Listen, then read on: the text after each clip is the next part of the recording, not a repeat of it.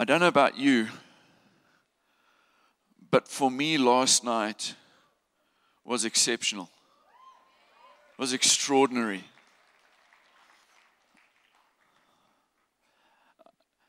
It might have been a little bit of, like the disciples said to Jesus, "Oh, now we understand. You used to speak in parables, but now we're beginning to understand." And, like, who changed? I just felt like we moved into a much higher level of understanding and revelation. We've been gathering as Kingdom Come for a few occasions now, but I just felt like the Lord raised us to a whole new level last night. You feel the same? Yeah. So, here's my expectation. On the last and the greatest day of the feast, He saves the best wine for last.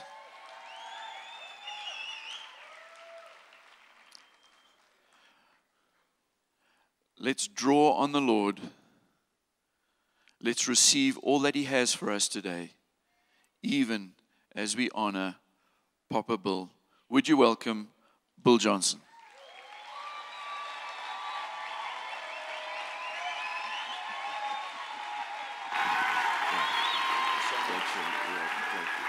Thank you. Thanks.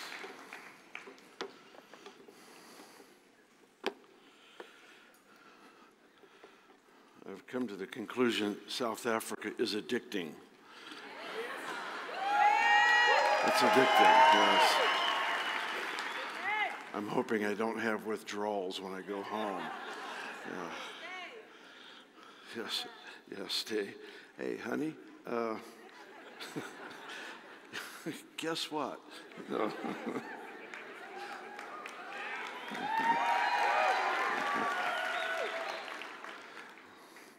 How many of you live rather health conscious in how you eat and exercise? How many of you don't, but you think you should? How many of you don't and you just don't care? Yeah, all right. Well, for those of you who watch what you eat, I have discovered the final word on nutrition and health, and this will be a great help to you. You'll thank me later. Number one, there's 5 points. Number one, the Japanese eat very little fat and suffer fewer heart attacks than the English. Number two, the Mexicans eat a lot of fat and suffer fewer heart attacks than the English.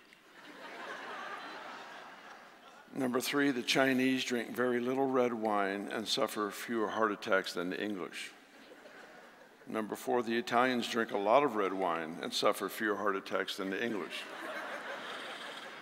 Number five, the Germans drink a lot of beer, eat a lot of sausages and fats, and suffer fewer heart attacks than the English. Conclusion, eat and drink what you like. Speaking English is apparently what kills you.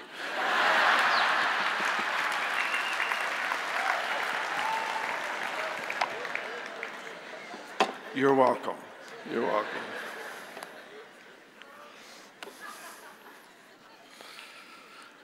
Several other books that I'll mention for you this morning.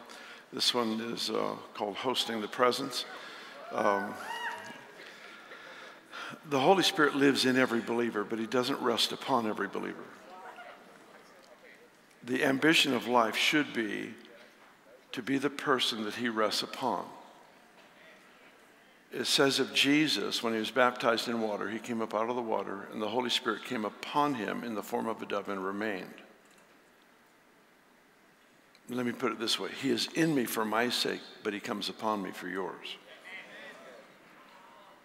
Learning to host presence is what makes the shadow heal.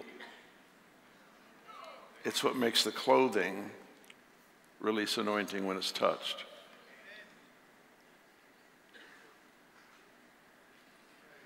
Your shadow will always release whatever overshadows you. So this is an invitation to learn that one. This one, for me, is a very fun book. It's called Experience the Impossible. It's 79 short chapters, so even men like to read this one. I actually have this on audio, and it's somebody else reading it. It's not my voice. So sometimes I put it on in the morning, and I listen to it, and I think, man, I agree with most everything this guy says.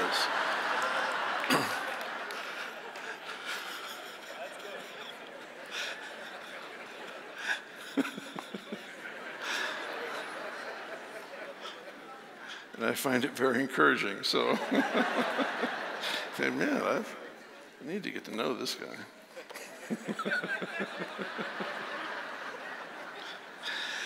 This is a daily invitation devotional on friendship with God. Singing a song, I am a friend of God, doesn't make you a friend of God.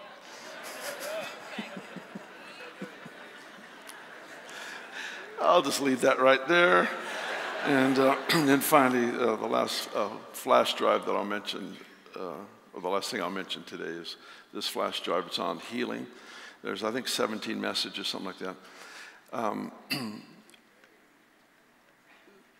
I have 2 series that contain the same 2 messages. This one, and I forget what the other one is.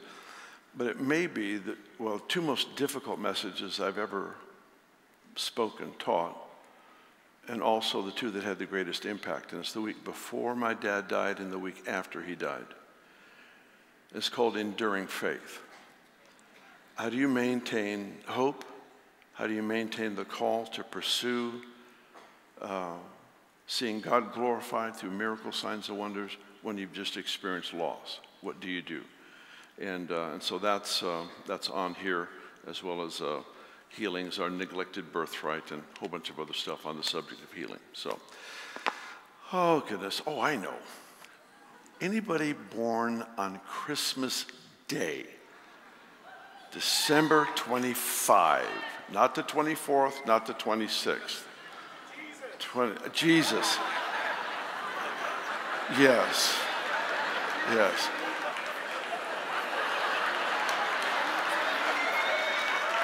All right. Hi there. We've got a whole bunch of you. Awesome. Okay, all 25th, huh? Yep. Wow. See, these guys have to share their birthday with the rest of the planet celebrating Christmas. So I have a burden for you guys. So take, you want that, all right. Just take, and Michael, no, you get one. Yeah, you don't take them for your friends. All right, now the rest of you, go with Michael. He will take you back, and you get to pick something. All right, bless you. Merry Christmas. Merry Christmas.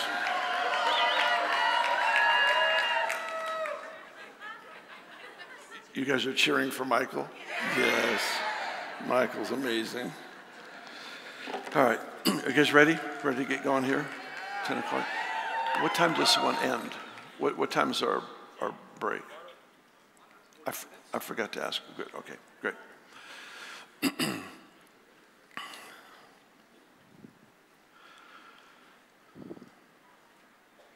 We owe God answers to prayer.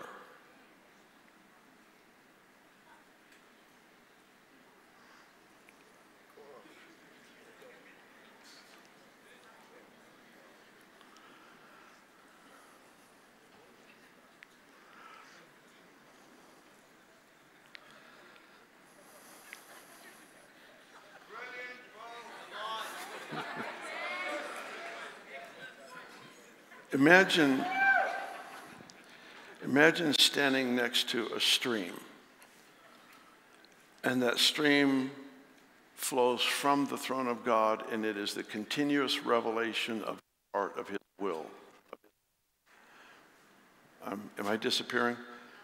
Did I disappear? Did you not see me for a minute? Okay.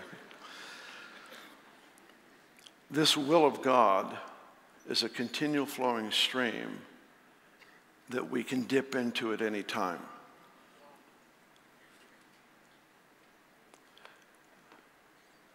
What happens is we we lack breakthrough in an area and we blame it on God's sovereignty, which means I don't have to take any responsibility for it. I can just sweep it under the rug and say, well, it's just God works in mysterious ways, when he in fact has promised to do certain things.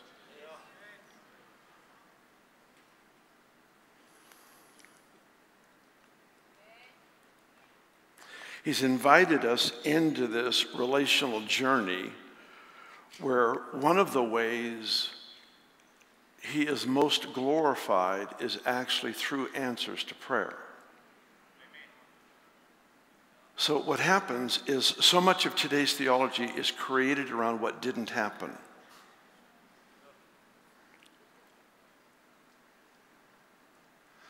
The Pool of Bethesda is a great story in the Gospel of John.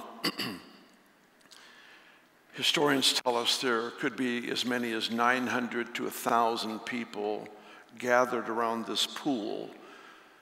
If you don't know the story, an angel would come and stir the waters. The first person into the water would be healed.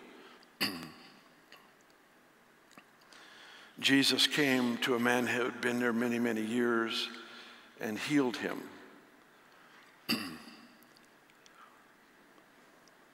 If that were to happen today, pastors, theologians, Bible professors, newspaper writers, TV interviewers would be at the pool interviewing the other 900 people that weren't healed. How did it feel for Jesus to walk past you and not heal you? This only goes to prove. Do I need to change mics? Is it acting weird for you? It is for me. Is it an echo? It's an echo for me too. All right, just give me a handheld.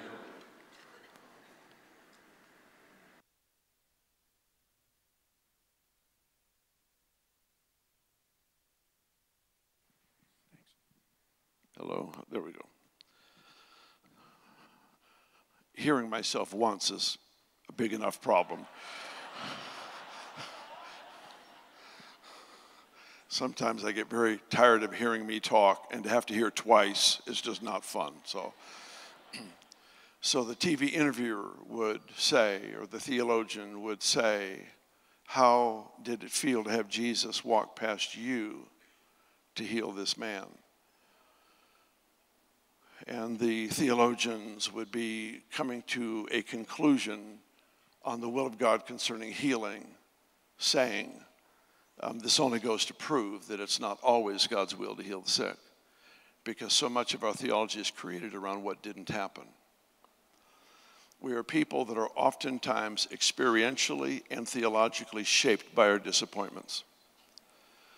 And to sanctify the disappointments, we just call it the sovereignty of God.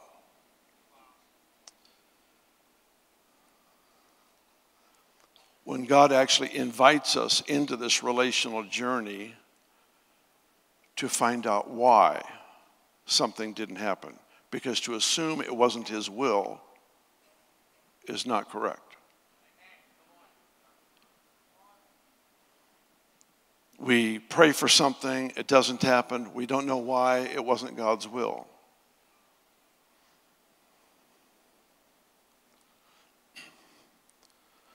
People make the assumption that if it happened, it was God's will because he's in control of everything. I would like to suggest he could be in control of everything, but I don't believe he is.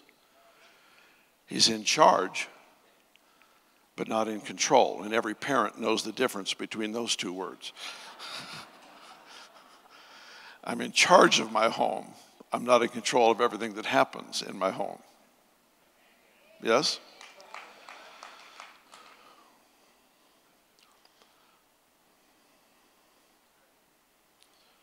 If he's in control of everything, then we have to credit him with Hitler. And all death, loss, and destruction now can be traced back to God because he willed it so. See, the Bible says God is not willing that any should perish, but that all should come to repentance. Is anybody perishing? Yes. Is it his will? No. We live at a time where our prayer life, our life of faith, our risk life has an effect on the outcome.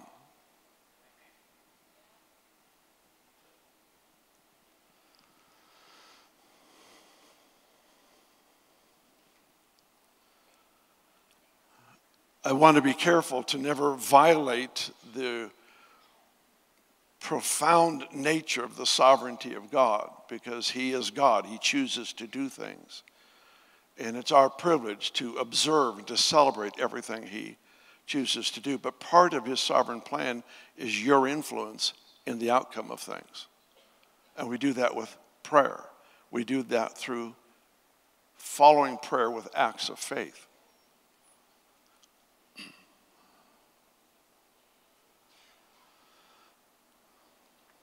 Four times in 3 chapters, John 14, 15, and 16.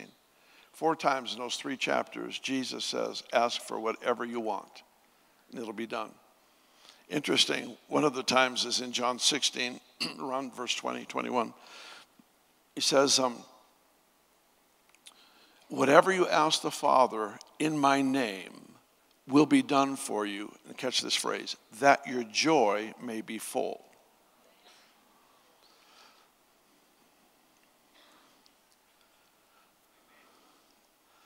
Fullness of joy is connected to answers to prayer. We were designed to live with abundant, overflowing, extreme joy. That's the way we're designed. We're designed to illustrate, to demonstrate this supreme value of heaven. How valuable is it? Jesus endured the cross because of the joy set before him. Joy was on the other side. That's what enabled him to endure the cross. This priceless commodity called joy is one of the fruits that happens in the soul of an individual who has learned to partner with God, co-labor with God through prayer, and to see things happen in the earth. Interestingly, in Proverbs it says, hope deferred makes the heart sick.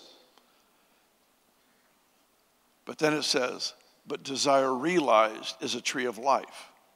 Fulfilled desires, fulfilled dreams is connected to a tree of life. The tree of life, after Adam and Eve ate the forbidden fruit, an angel guarded the tree of life so they wouldn't eat it.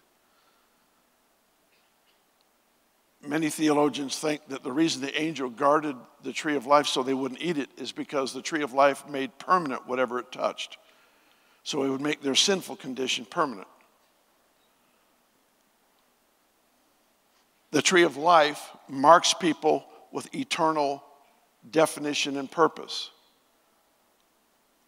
which according to Proverbs, desire realized is a tree of life.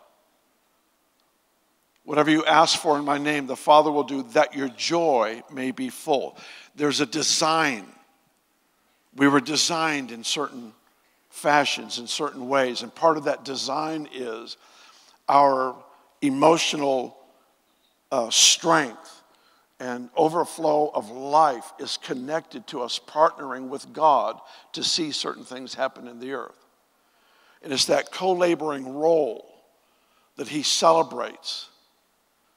He never invites us into a relationship where we develop our self-centeredness or our ego or, that we get to command God in some way or angels or whatever. That's all nonsense. But in this relational journey, the Lord is looking to be impacted by people.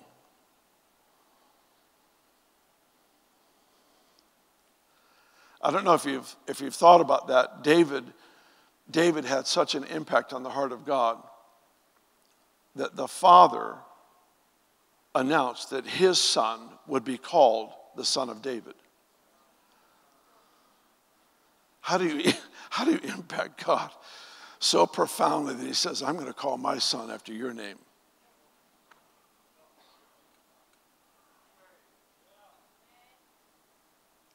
How do you impact God like that?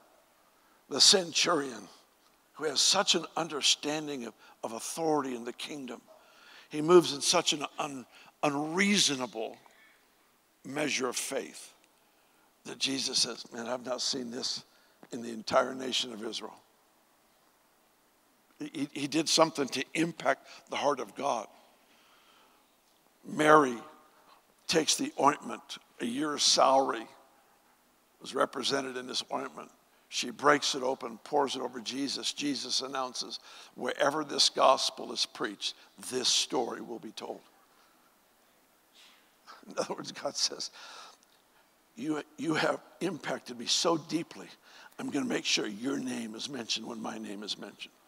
Your offering is going to be celebrated for all of eternity. See, God makes himself vulnerable in a sense to the desires, the dreams, the life of his people.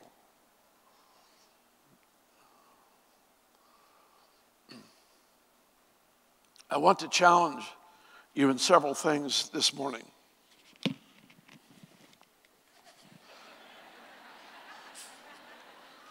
This is how you do it. If I had a pocket, I would put it in my pocket. In America, we'd call that a redneck lavalier or something.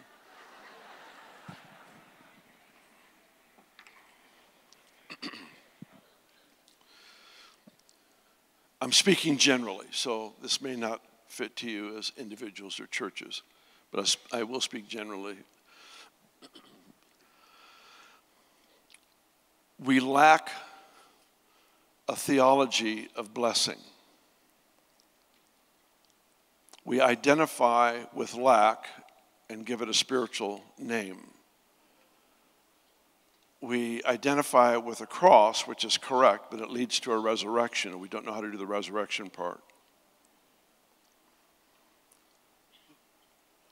In Peter it says, humble yourself under the mighty hand of God that he may exalt you in due time. We love it when people humble themselves under the mighty hand of God. We're not as happy with them when God exalts them in due time, because we don't have a place for that yet. We love the passage, seek first the kingdom of God and his righteousness, and all these things will be added to you. We love seeing people who truly put seeking the kingdom, his righteousness, as their top priority of life. But we're not always as pleased with them when God adds everything into their life as the reward for their correct priority, because we don't really have a place for that. We tend to, probably one of the greatest sins I think that exists in the church is that we actually think we know the motives of another person.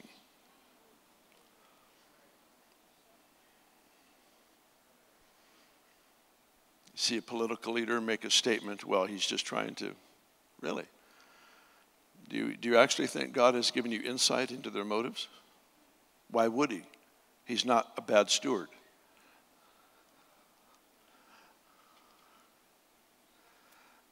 That's not for you. That was for them other people that we know. You know people that need to hear this.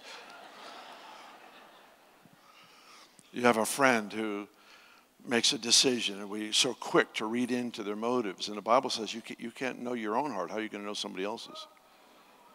And if God were to reveal it, I don't think he'd reveal it to somebody who would mock them. Instead, he'd reveal it to someone who would intercede. So if your bent is to mock or to criticize, then you didn't get it from him.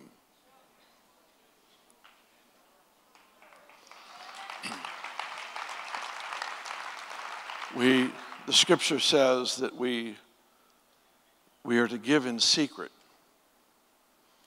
And we love hearing the stories, the people who just live this secret life of radical generosity. They inspire me when I see this, that they are not doing for self-promotion. They are not doing to be glorified. They live that way intentionally. But the scripture goes on to say that the one who gives in secret will be rewarded in the open. And while I celebrate the person who is generous secretly, not looking for attention, we're not always as happy with that person when God exalts them and rewards them openly. See, here's the problem, is oftentimes when we see a blessed Christian, we don't know the backstory, and we don't see that this is God's reward. That he is openly displaying his blessing on them because he knows the backstory. He knows what they've done in secret. We don't have that part for most of us. We don't have that part yet in our thinking.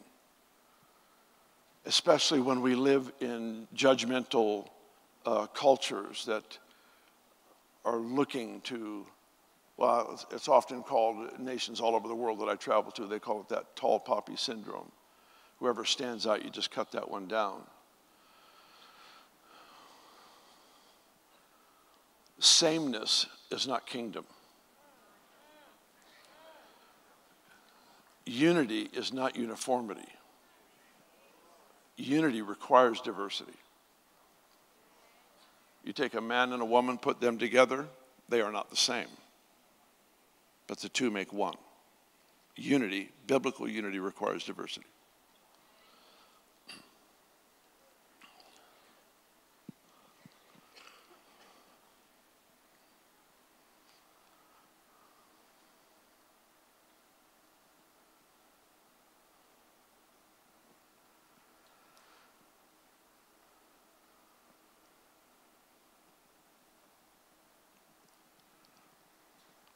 Jesus makes this statement in Luke 16. He says, if you don't know how to manage or steward correctly another person's possession, who will give you what would actually belong to you? Who would give you what will be your own? That's interesting because we don't think in terms of Jesus wanting you to own something.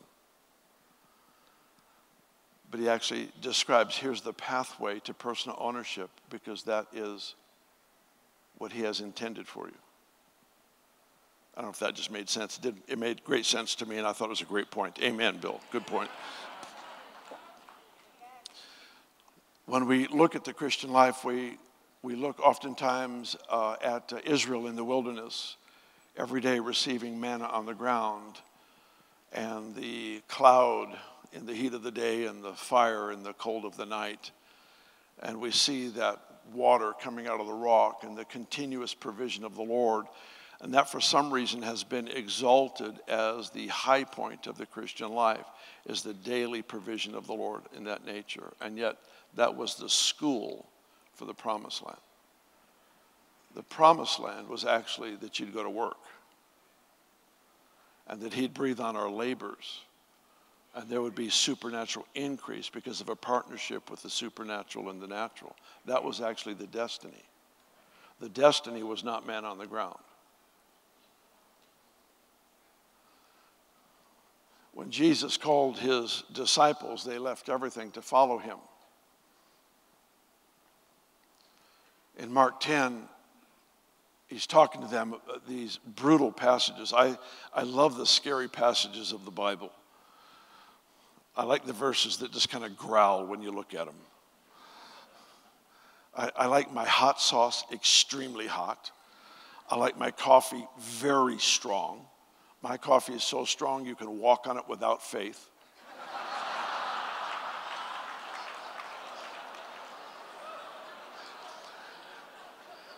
And I like the scriptures to growl when I pick them up to read them. I don't avoid the hard ones. And so when he says, it's hard for a rich man to make it into the kingdom, I want to read that. I don't want to skim over that one. I want to make sure that that cuts me everywhere it can. Peter, at the end of this dialogue, says, we left everything to follow you. And Jesus responds by saying, that's right. And I will add back into your life 100 times what you left. I don't know what you're going to do with 100 moms, but metaphorically, he was announcing you are now entering into a kingdom where there is unlimited resource. I'm going to add, listen to it, add 100 times as much back into your life with persecution.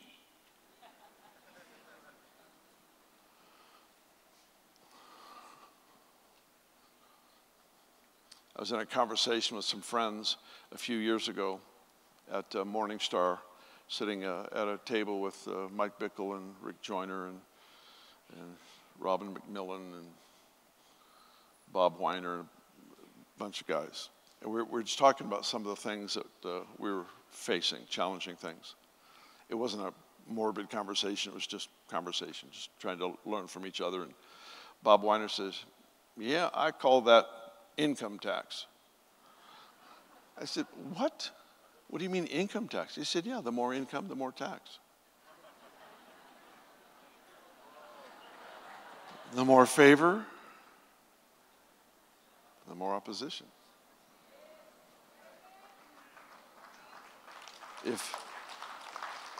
If you're easily offended, you've just limited your promotion. Because the Lord doesn't want to add anything into our life that would actually break what He's done.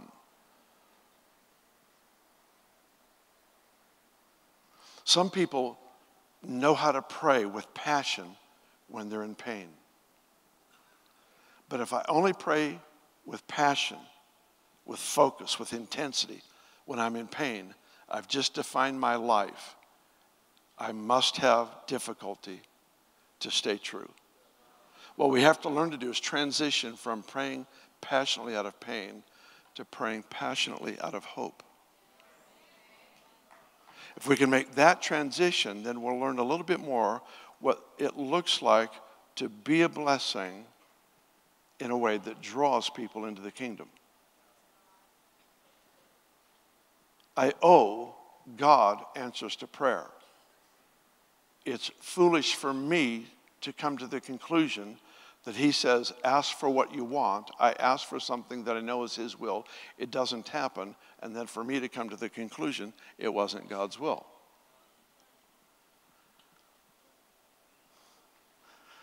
Do you remember in Mark 9, the disciples try to cast a demon out of a child? The demon won't leave. Now, these are not inexperienced guys. In all of history up to that point, they were the most trained people in deliverance, with the exception of Jesus. They tried everything they had tried before, and it didn't work. Jesus came along, cast the demon out. They took Jesus aside, and they said, why couldn't we?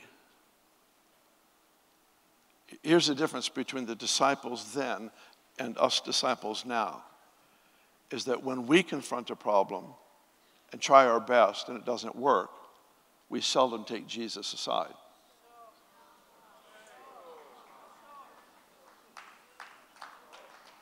Because we've got this thinking that, well, the sovereignty of God, He just chose not to do this particular miracle. See, I owe Him becoming the person that He can trust with the answer.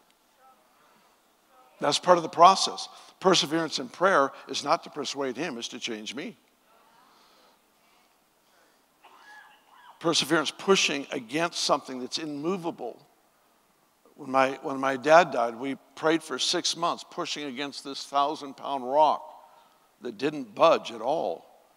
And you can walk away from that saying, it just didn't work, and not realize that a strength was built in 6 months that now makes me capable of moving the 500-pound rock that's right next to it that I couldn't have moved 6 months ago.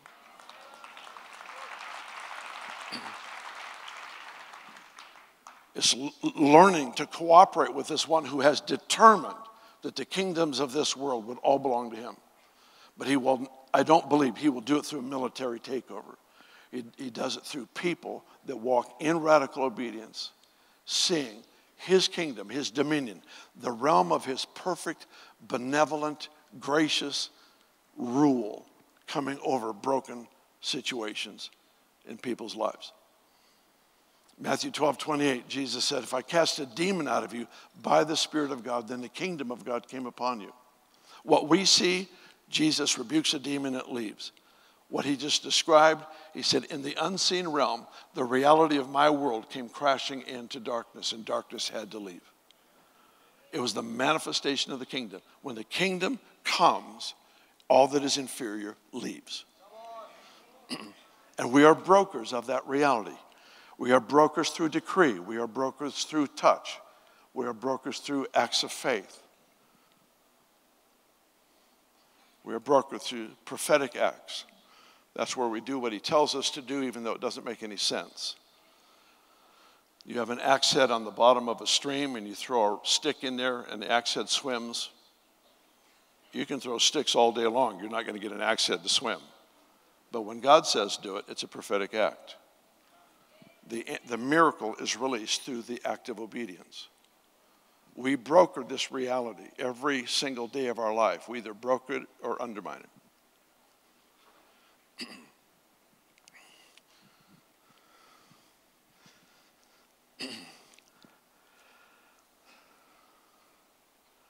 How about we open the Bible? Let's see. All right. You guys all right? Why don't you open to Psalm 67? Let's just go there and create a happy ending. Psalm 67.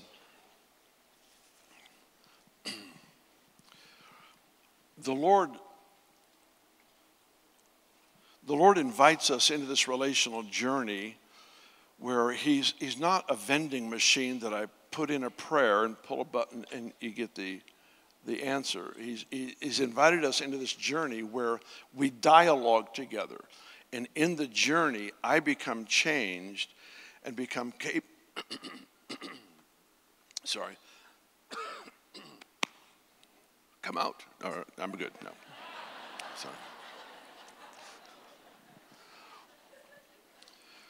Where we become changed in the relationship to where the blessing will not destroy us. Why does God discipline us? He rewards all growth with pruning. So why does he discipline us? So that his blessings don't kill us. He refines me so that there's less and less of what I've built in my life, because what I've built will crumble under the weight of his glory. What he has built becomes established under the weight of his glory.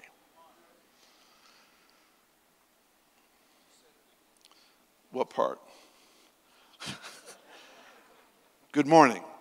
Yeah, sorry.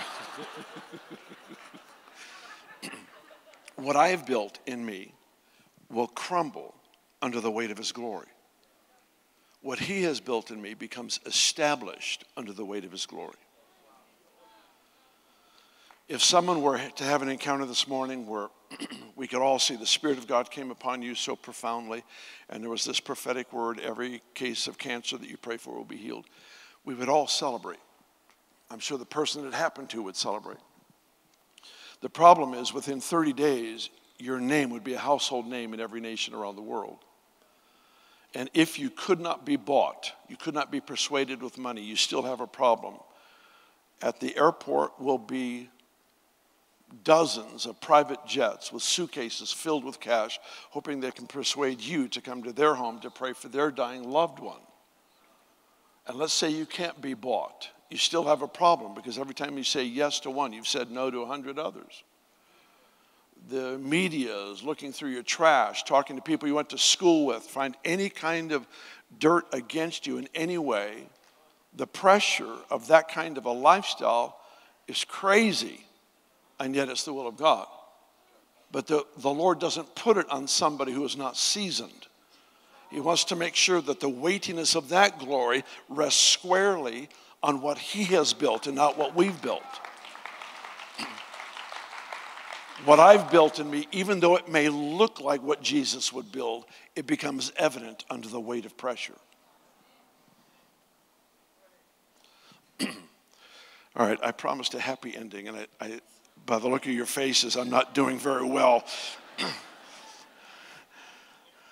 We're going to read 2 verses, and let me see if I can improve this. Verse 67, I believe, is a very strong prophetic word for the church right now.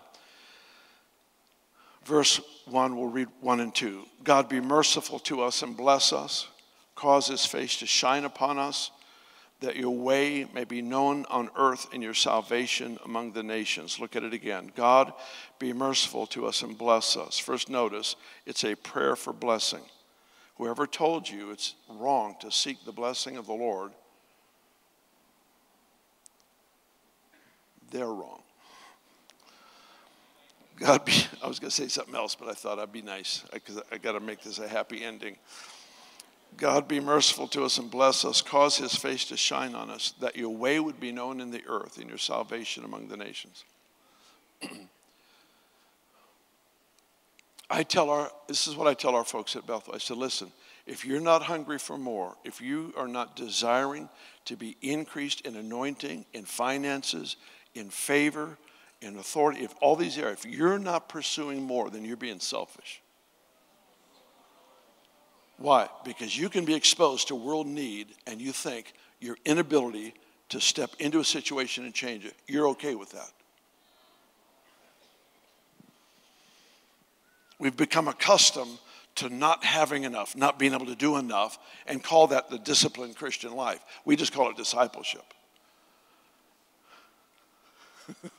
I did promise a happy ending. You're scowling at me. Okay, come on, Bill. You can do this. You know, I'm going to talk later. I'll make up for it then. I'll tell you. So look at this. He says, God, cause your face to shine on us. What is that picture? It's a picture of a mom or a dad looking at an infant. It's the shining face of favor that we've been told the countenance of delight in a parent is actually what trains the child in joy. Which tells me why there are so few happy Christians. Because they've not seen the shining face of a father who approves. So he prays this prayer, bless us, cause your face to shine upon us. But listen to this phrase, that your way would be known on earth. Now, listen to this. God, if you don't bless me in a way that is recognizable by other people, they'll not know what you're like. What was missing as a primary revelation in the entire Old Testament? It was that God was a father. Jesus came, his primary mission was to reveal the Father. His death, his resurrection, all that revealed the Father. His teaching, his miracles, all revealed the Father. The number one reason why he came was to reveal the Father. It was the missing ingredient. The Old Testament wasn't supposed to do that.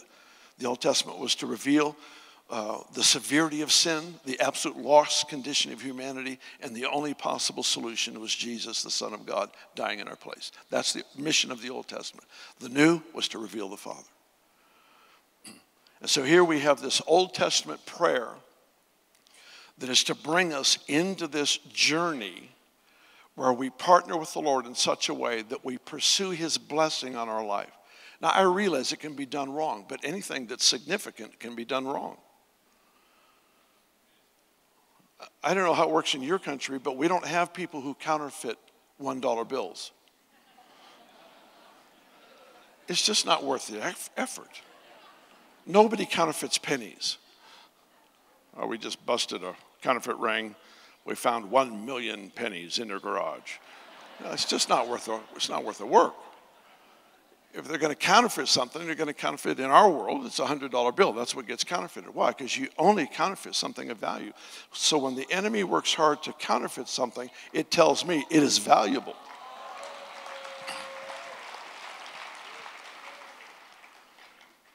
People announce to me, oh, that's a dangerous thing. Yeah, but it's in the Bible. Yeah, but it's caused so many problems. Well, let's stay humble, let's stay accountable, and let's go after it. If the enemy works that hard to counterfeit it, then he's just giving the seal of approval. This is important.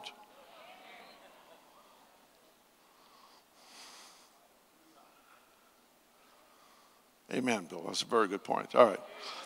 So here it is. Father, bless me, cause your face to shine upon me, that your way would be known in the earth.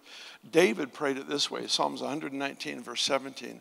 He said, deal with your servant bountifully, that I may live and keep your word. Think through this. Deal with me bountifully. Why? That I can live and keep your word. In other words, If I'm going to fulfill all you've called me to do, I'm going to have access to unlimited resource. And we're not talking about mansions on the hill. We're talking about having access to everything that God has for the impact of humanity around us. So the disciples leave everything to follow Jesus. Jesus says, I'll add 100 times as much back into your life. And then before he dies, he tells his disciples, if you have 2 coats, sell one, get a sword. That's one of the strangest instructions. Peter was happy to get one. I've been wanting a sword my whole life. Now I've got one. You know, the soldiers come into the garden to take Jesus away. Peter, whacks a guy's ear off. Jesus looks at him, come on, puts it back on. Put the sword away. Why would Jesus have the disciples get a sword that they cannot use?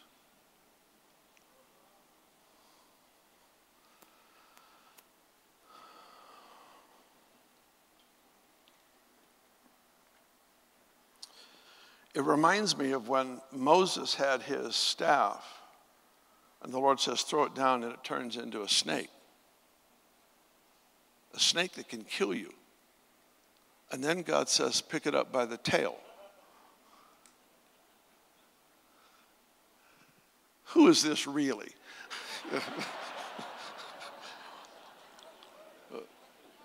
What is that rod? It represents everything you have access to in God. And God says, pick it up by the tail. Why? Because if you don't hold it my way, it'll always be able to bite you.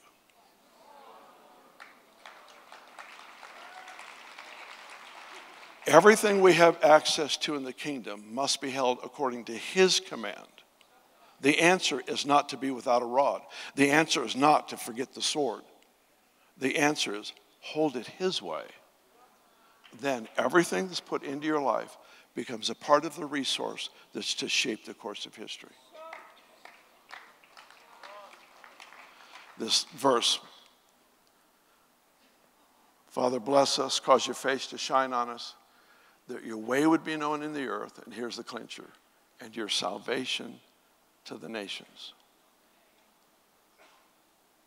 I don't say this in any kind of accusational way, but let's be honest. How many times have we heard that the blessing of the Lord upon the people of God is an evangelistic tool? And we owe people a blessed life.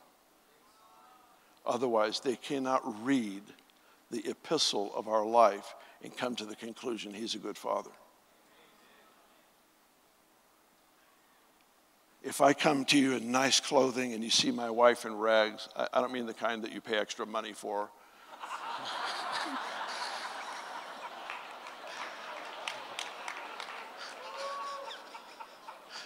My illustration doesn't work very well anymore. People pay extra for holes. I sit next to my granddaughters in church. I go, I know your parents are lacking money, but if you ever want the rest of those jeans, I can help you out.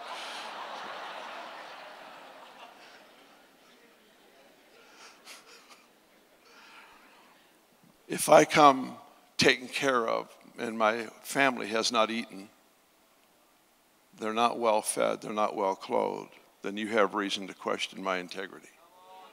And oftentimes we live in a less than ideal life, and that's how we reflect his nature. And he says that your way would be known on earth and your salvation to nations. Let's stand.